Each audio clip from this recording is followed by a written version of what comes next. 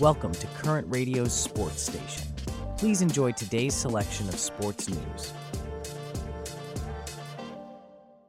So, Helena, there's some exciting news on the football front, isn't there? Lionel Messi, the star of Inter Miami CF, is set to face his childhood club Newell's Old Boys in a preseason friendly match. That's right, Stephen. The match is set for February 15th at the DRV PNK Stadium for Lauderdale, Florida. This will be the first time Messi will play against the club that helped him take his first steps in football. It's going to be quite a nostalgic moment for Messi, isn't it? He played for Newell's youth team in Rosario until he was 13 when he moved to FC Barcelona. But it's not just Messi who has a history with Newell's. Yes, you're right. Gerardo Martino, Inter Miami's coach, also has a history with Newell's. He debuted as a player with them in 1980 and holds the record for most appearances in the club's history. He's expressed his excitement about welcoming his beloved Newell's to Miami. And Martino's not just a former player, he's a decorated one at that. He won 4 titles as the leader of Newell's midfield and even had a successful stint as a head coach there, winning another title in 2013. Certainly, this match is shaping up to be quite the event.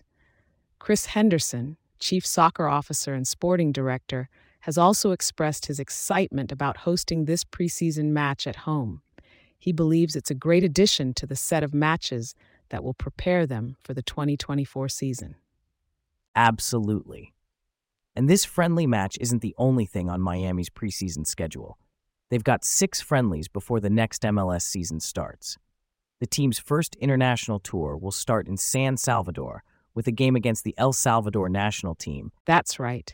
And then they'll be heading to Saudi Arabia for 2 games, one against Al Hilal and the other against the Cristiano Ronaldo-led Al Nassr. They'll also face a team composed of top players from the First Division League in Hong Kong, and their tour will end with a game at the Japan National Stadium against Vissel Kobe. It's certainly going to be an exciting preseason for Inter Miami and their fans. We'll be keeping a close eye on these matches and bringing you all the updates. From the sunny shores of Miami and the international football scene, let's now switch gears and head over to the chilly Pacific Northwest for some NFL action. It appears there's been quite a shakeup in the league, with a team managing to break away from a losing streak in a nail-biting encounter. Let's dive into the details.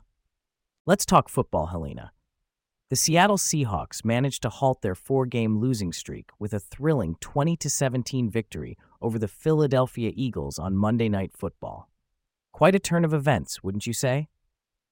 Absolutely, Stephen. The Eagles, who've been eyeing that number 1 overall seed in the NFC, certainly felt the sting of that loss. The Seahawks, on the other hand, are now back in the thick of things for a wild-card spot. It's quite the comeback for the Seahawks, who've had a rough month with 4 consecutive losses. That was their most under coach Pete Carroll. But this win, it's breathed new life into their playoff hopes. And it's not just the win, Stephen. It's who they beat and how they did it. They took down an NFC heavyweight with a strong second half by their defense and a late touchdown pass from Drew Lock. Right, Lock, who's been starting in place of injured Geno Smith. He didn't light up the stat sheet, but he played the kind of game Pete Carroll wants from his quarterbacks. He was efficient, spread the ball around, and most importantly, came through when it mattered. Exactly. And let's not forget Julian Love's key interception with just 6 seconds left. That play really helped solidify the Seahawks' chances. ESPN's Football Power Index now has their playoff chances at 55% after this win. Speaking of Love, he's been stepping up big time. With Jamal Adams out, Love's been making plays. He's forced 4 takeaways in the past 2 games. But let's switch gears a bit and talk about the Eagles. Sure. It's been a rocky couple of weeks for them. Blowout losses to the Cowboys and 49ers, defensive issues, and now this loss to the Seahawks. There's been some uneasiness in the locker room. And yet, despite the loss, there were some positives. Jalen Hurts, battling an illness, rushed for a pair of touchdowns. And the defense, which had been struggling, showed signs of improvement. True, but Hurts' 2 interceptions late in the game proved costly. And while the defense did limit the Seahawks to just 90 yards and 3 points before halftime, they couldn't hold them off in the second half.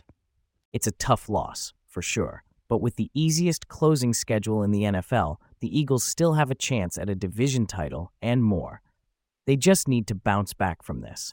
Agreed. It's going to be interesting to see how both these teams navigate the rest of the season.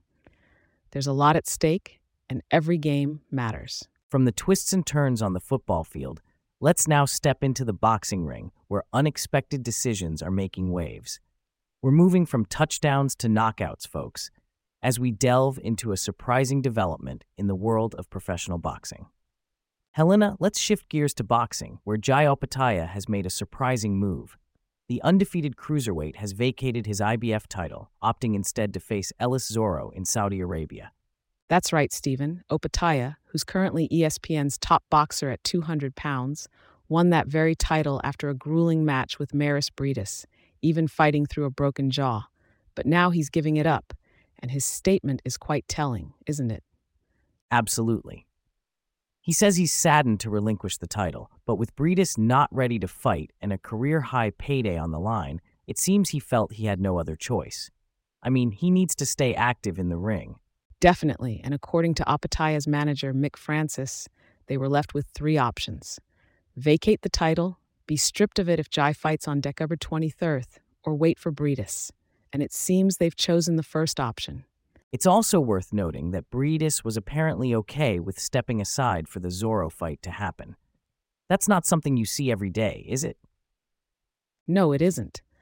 But Briedis hasn't fought since his loss to Opetaia, so perhaps he's taking time to recuperate. But let's talk about Opetaia's future. He's keen on getting that IBF belt back, isn't he? Indeed. He's made it clear that he sees himself as the true king of the cruiserweight division and has plans to regain the IBF title and then some.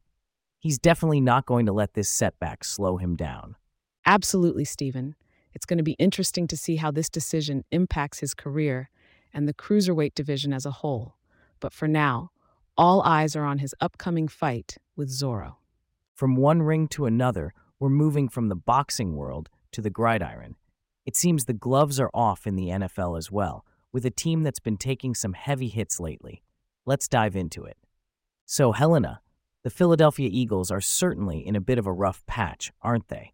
A 3-game losing streak following their recent defeat by the Seattle Seahawks. Absolutely, Stephen. It's a tough spot for the Eagles. They tried shaking things up with Matt Patricia taking over play calling from Sean Desai, but it seems the defense still struggled in those critical moments. That's right. Despite an impressive first half, holding Seattle to just 90 yards and 3 points, the second half was a different story. Seattle managed to outpace Philadelphia 17-7 to close the game. And that touchdown from Seattle's rookie wide receiver, Jackson Smith-Njigba, really sealed the deal. He managed to get behind James Bradbury to catch a 29-yard touchdown pass from Drew Lock with less than 30 seconds left. Indeed, and Bradbury was quite hard on himself post-game, admitting he didn't play well and that he let down the defense. A tough pill to swallow. Absolutely. And let's not forget about the Eagles quarterback, Jalen Hurts. He attempted a late rally, but instead threw his second interception of the night, effectively ending the game.